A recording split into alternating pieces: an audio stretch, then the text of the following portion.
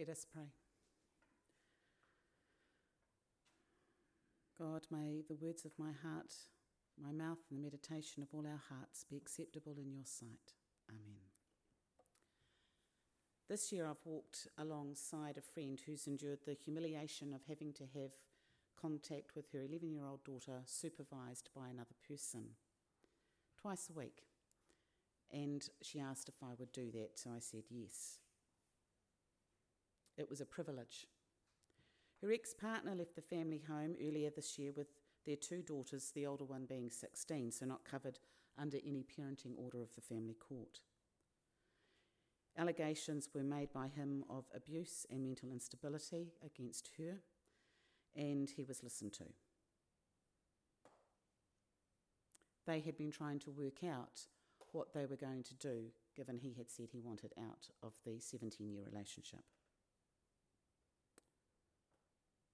A week ago on Friday, she had her first unsupervised contact visit with her 11-year-old daughter, 9 months after her daughter was removed without warning from the family home. Those are the stark facts. I have not put any emotive language in there. For the first 8 weeks of this 9-month period, she didn't see them at all. She did not know where they were visiting, apart from the occasional video call he allowed. He then told, when the family court got involved and the lawyer for child was appointed, he told the lawyer for child, "Oh, the girls don't want to ring her or see her." She learnt on Thursday, when her daughter stayed with her without the older sister for the first time, that part of that may have been due to what he had told the girls about their mother. Her words were to me, "He said horrible things about me to them." Her youngest daughter has a SIM card in her phone provided by the father so that she can ring him if mummy goes mental.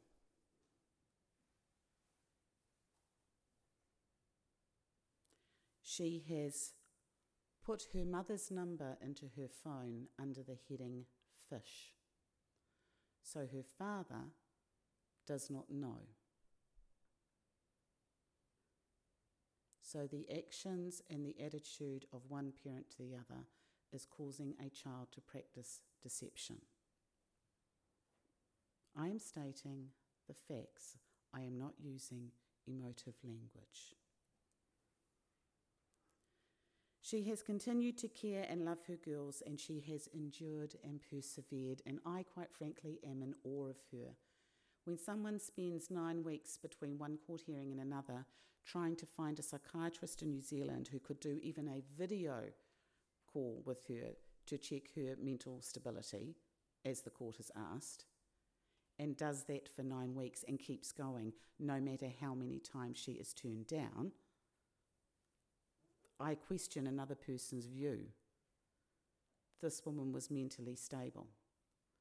What she was suffering from was anxiety at not knowing where her children were, grief at the end of a relationship. She's not of our faith, but she knows there is a church community who has been holding her, her daughters and her ex-partner in prayer. And she has come to realise that there are many miracles that have occurred in her life. Sometimes she's just had to hang in there. Sometimes life has been quite crappy. But she has endured. She still has much to endure and persevere with, but she has friends, and she's got a cracking lawyer who's Irish with red hair. Why anyone would take an Irish woman with red hair on is beyond me. You're on a losing side. And her 11-year-old daughter wants to be with her more and has stated so. And by the court was listened. So that on the 1st of November, when there was a hearing due about my suitability to continue as a supervisor, because according to the father, I was far too accommodating of her and I was her friend and I wasn't unbiased enough, The daughter was listened to, and the judge went, well, I think it goes to mediation, doesn't it? And I was told, I was waiting outside, and the lawyer came out and said, it's all right, you can go home now. And I had to wait 3 hours before I could hear what the outcome was. So for the next few weeks, she has her daughter 2 nights in a row at the family home. And come December the 27th, that will be extended to week about between each parent. They can't wait, but they know they have to have endurance, perseverance, and care. One woman's story. And we come to Hannah's story, one of those powerful stories we have in Scripture where a woman is named. Because let's face it, there are a whole lot of men named in our Scriptures and not many women by comparison. Talk about a glass ceiling. Often there needs to be something radical that happens for a woman's name to be given. Think of the genealogy of Jesus in Matthew's Gospel. There are 5 women mentioned. There's Tamar and Rahab. Interesting. There's Ruth. Well, she wasn't a woman of Israel. There's the wife of Uriah called Bathsheba, and we know what she and David got up to, or rather what David did to her. And there's Mary, about who there were some questions, even though she was Jesus' mother. So I always think it's appropriate we get Hannah's story just before Advent begins, just because the focus becomes on God, Emmanuel, and the woman who said yes. And like Mary, Hannah is unafraid to proclaim God's preference for the outcast, the powerless, and the poor, which she does if you read on past chapter 1 of 1 Samuel. 2 women, centuries apart, proclaiming the powerful care of God for the world. But there's more to Hannah's story than a childless, faithful, and faith-filled woman. And I want to look at the themes of endurance, perseverance, and care that weave through the story. But I've got a question for you. What do those 3 words mean to you? Endurance, perseverance, and care. I know I'm making you work on Sunday morning. It's dreadful. But I've got to, so I don't see why everyone else can't either. So what do you think? What comes to mind when you hear those 3 words? Children that I've taught, they were in the situation that young Max was in. I've had to go to court for children too. Thanks, Judith. Anyone else? It's long term. Mm-hmm. Endurance and perseverance are both long term. It's long term. It's not instance, and it often is about moving from one sort of normal to another. You may begin to see where this sermon is going. Anyone else? Can't give up. I think adding the word caring after the first 2 that are similar and different adds a modifier to what that endurance and perseverance might look like. In what way? Softens it. Okay. Because they can sound hard. Yep. Endurance, Hannah's endurance. She's childless. She puts up with snide and petty remarks from Peninnah year after year, particularly when the household goes to Shiloh. Now, I actually suspect that was in part because Peninnah was jealous of Elkanah's love for Hannah. There's a reason you don't have 2 wives. And Peninnah, understandably, probably slighted. It did make me think of another threesome in Scripture. Now, I bet you never expected to hear that word used in the same line as Scripture. Jacob, Leah, and Rebecca. Yep, Rachel, actually, yeah. The 2 sisters. Perseverance. Hannah, in spite of what she was copying, persevered year after year until finally something gave. And in her desperation and despair, she goes into the sacred space and prays. So hard, so earnestly, that Eli thinks she's drunk, which made me wonder, had he never seen such prayerful devotion? And so he goes to her. To him, the servant of God, Hannah pours out her troubles. Her perseverance is a sign of her trust in God. And finally, she brings to God all she has, her despair and her grief at being childless, and seeks a solution in a powerful prayer. And then there's an example of care. Eli cares. He offers her God's hope that her prayers have been heard and she is sad no longer. Elkanah, who loves her so much, who cares so deeply, cannot comfort her, doesn't know what to do, and is bound up with the idea his love isn't enough for her. Might be a little bit of ego going on there. And Hannah cares. She cares so much she makes God a promise. That sounds a bit strange to our ears, but wouldn't have been to anyone living in that time. She promises God her child will be offered to God in dedication and devotion. If you look upon the misery of your servant and remember me, giving me a boy, I will give him to your service. When I worked on Iona, one week we had a group of baby ministers and baby priests, as we called them, who came from the Church of Scotland and both the Catholic and Protestant versions. And they came on Monday, so they avoided Sunday communion and any kerfuffle with that, and they left on Friday morning, so they avoided the Friday night communion service and avoided any kerfuffle with that. And on the afternoon, when they arrived at afternoon tea, one of the women working with me as a volunteer there, Ruth, she sat down with them. She was gorgeous. She was from Wales. And she turned to this chap and said, "Oh, hello, I'm Ruth and I work here." And he said, I think his name was John, "Oh, hi, I'm John and I'm celibate." Really?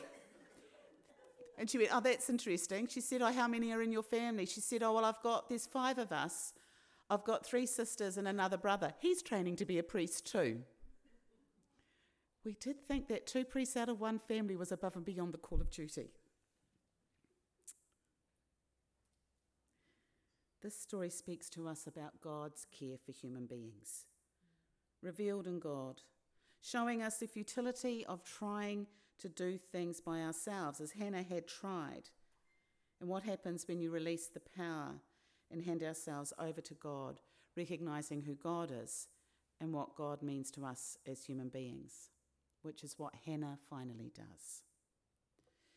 Endurance and perseverance, though, are not about putting up, as our friend down the back suggested, just putting up with the situation. As COVID-19 Delta version works its way through our country, it would be very easy to become despairing. I have found myself in the past few weeks feeling a mixture of disbelief, outrage, frustration and anger, and being such a mother and saying, "Oh, for goodness sake, will you just do what you're asked?" Usually at other adults, and usually in my head. I've got angry at the completely misleading falsehoods being repeated through social media, frustrated with my own family members who won't get vaccinated. Fortunately, my 81-year-old aunt finally did have her first dose a few weeks ago. She lives in Auckland. I get frustrated at health workers who won't get vaccinated. I'm an ex-nurse, so I kind of still think of myself a wee bit as one of them. I just don't get it. And I'm beyond frustrated at the willingness of a small but vocal minority who are focusing on freedom and rights but seem to have very little understanding that with rights come responsibilities to each other. Love God, love your neighbour, love yourself. And at the willingness of some to inconvenience many, as happened yesterday in Auckland, Wellington and Christchurch, while proclaiming they're all about freedom. I have experienced unease as I, along with many of my colleagues, try to get our heads around what the traffic light system is going to mean for worship. Do we ask for vaccine certificates or not? Because then, are we still saying all are welcome? Unease at the division that is starting to occur in our country and our communities among families. One of the nurses at the rest home where I work told her mother this week, "You cannot come and visit me. You are not vaccinated. I cannot put my children, my partner, or myself at risk. We are double vaccinated, but I work in aged care. I want to minimise the risk of getting this virus so I don't take it into work." and her mother called her a sheep. Endurance and perseverance, though, are also about recognising what we can control and acknowledging what we can't. In an article on Stuff website yesterday, Dr. Dougal Sutherland, who's a clinical psychologist here at Victoria University, said that accepting that Delta is coming will be difficult, but it was important not to panic. That was crucial. He suggested it's about accepting what we can change and acknowledge our emotions, and then to focus on what was within our control, how we behaved, and by doing that, we could protect ourselves and others. And I thought of the following prayer: God, grant me the serenity to accept the things I cannot change, courage to change the things I can, and wisdom to know the difference. But what about care? Elkanah cares for Hannah deeply. Eli cares about the spectacle she's making of herself, but then offers her care in the form of reassurance. And God cares and hears her despair. But it's not that simple, is it? Because sometimes, even though we tell ourselves God cares, even though we earnestly pray, we don't always get the answer we're looking for. And we're left with questions. But care is central to the human vocation. Care is there in the second account of Genesis, in Genesis chapter 2, where Adam and Eve are told by God to care and tend the world. Care then is a primal responsibility given to us by God. But there is something else hidden in that command to care. Part of being human and living obediently is before God is to care. But the necessary corollary of that observation is that being cared for is also part of what it means to be human. We care for others and we let others care for us. How many of you find the first easier to do than the second? Yeah. But that's important. We sometimes hear people say that those who are, for whatever reason, are unable to care for themselves are somehow lacking in value and dignity. In God's eyes, they're not. And sometimes this is used as a justification for ending people's lives. But this passage indicates something different. To be cared for is part of what it means to be human. So when we come to that time when all we can do is to be cared for by other people, we don't lose our dignity or our value, quite the opposite. And I can say that to you as a chaplain in elderly care.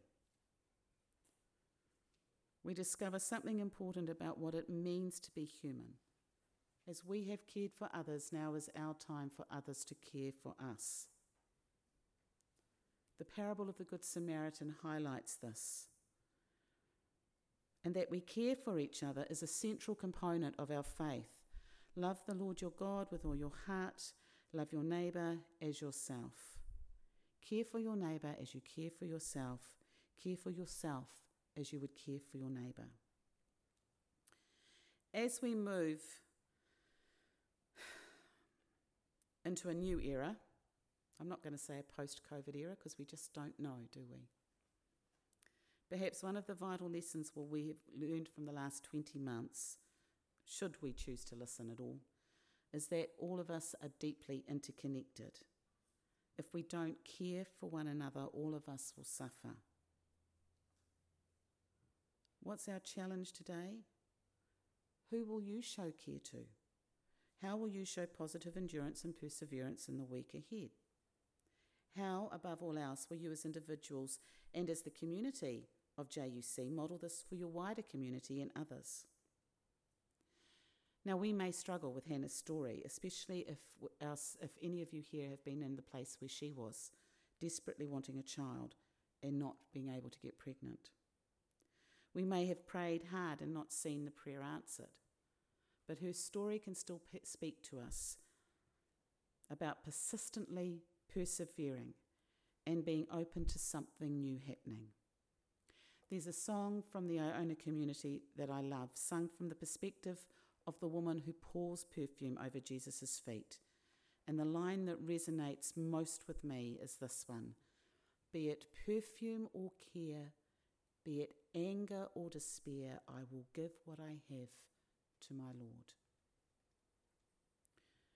With Liani's ministry among you ending and with the moving of the family back to South Africa, with COVID-19 Delta creeping closer, you may feel anger and despair. Hannah's story tells you and I that it's actually okay to bring these feelings before God, because the one who created the heavens and the earth, who hovered over the waters of a dark void, and who loved the world so much that gave us the gift of Emmanuel, God with us, hears us, loves us unconditionally, and sits with us, hearing our cries, our words of despair, our grief, our hurt.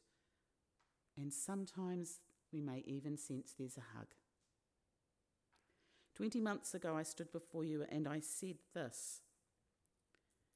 As I looked around in amazement at somewhat threadbare shelves in the supermarket and into the faces of other shoppers, I suddenly recognised that some were fearful. So I did the only thing I could. I prayed. Because as people of faith, that's what we can do for our fellow New Zealanders, and recognise that Kiwis of other faiths will be praying as well. As Jacinda has said, we are all in this together. So pray for those who, like you, might be fearful. Listen to others as they voice their fears. Don't dismiss them, but remind them we are in this together, that we need to be gentle and kind to one another. We need to be Christ's light now, that light that gives life, gives hope to the community around us, even if we are ourselves fearful. Because we have hope and the promise of life in all its fullness now. As long as I am in the world, I am the light of the world. So through us, Jesus is the light of the world. Through us, God is in the world. We can each be God's light, shining in a time that might be feeling a bit dark. 20 months later, I say those words to myself and repeat them to you. The times when I get fearful, despairing, and frustrated. 20 months later, when this virus has morphed into a form that is less easy to live with, when lockdown frustrations have us getting angry with each other, with government decisions. But even then, you and I are called by God to be light, to pray, to love, maybe to say firmly, okay, this is not how to behave, how to protest, but I get how you're feeling. We are called to not be selfish, to consider others, to love our neighbour, and we are called to actively endure, persevere, and care. So this week, again, I challenge you to think about what it might mean to do this. Last week at Wadestown Presbyterian, we had a mission workshop with the Mission Catalyst for Presbytery, Reverend Stuart Simpson. And one of our members challenged us with this question: what are we going to do to get ready to help the community around us when Delta arrives? So, WPC members are holding a cook-in the first day of February and Saturday in December to refill the church freezer with ready-to-eat heat and eat meals. So what can you do as a parish, Johnsonville? What organisations, if you look on the back of this, you'll see some.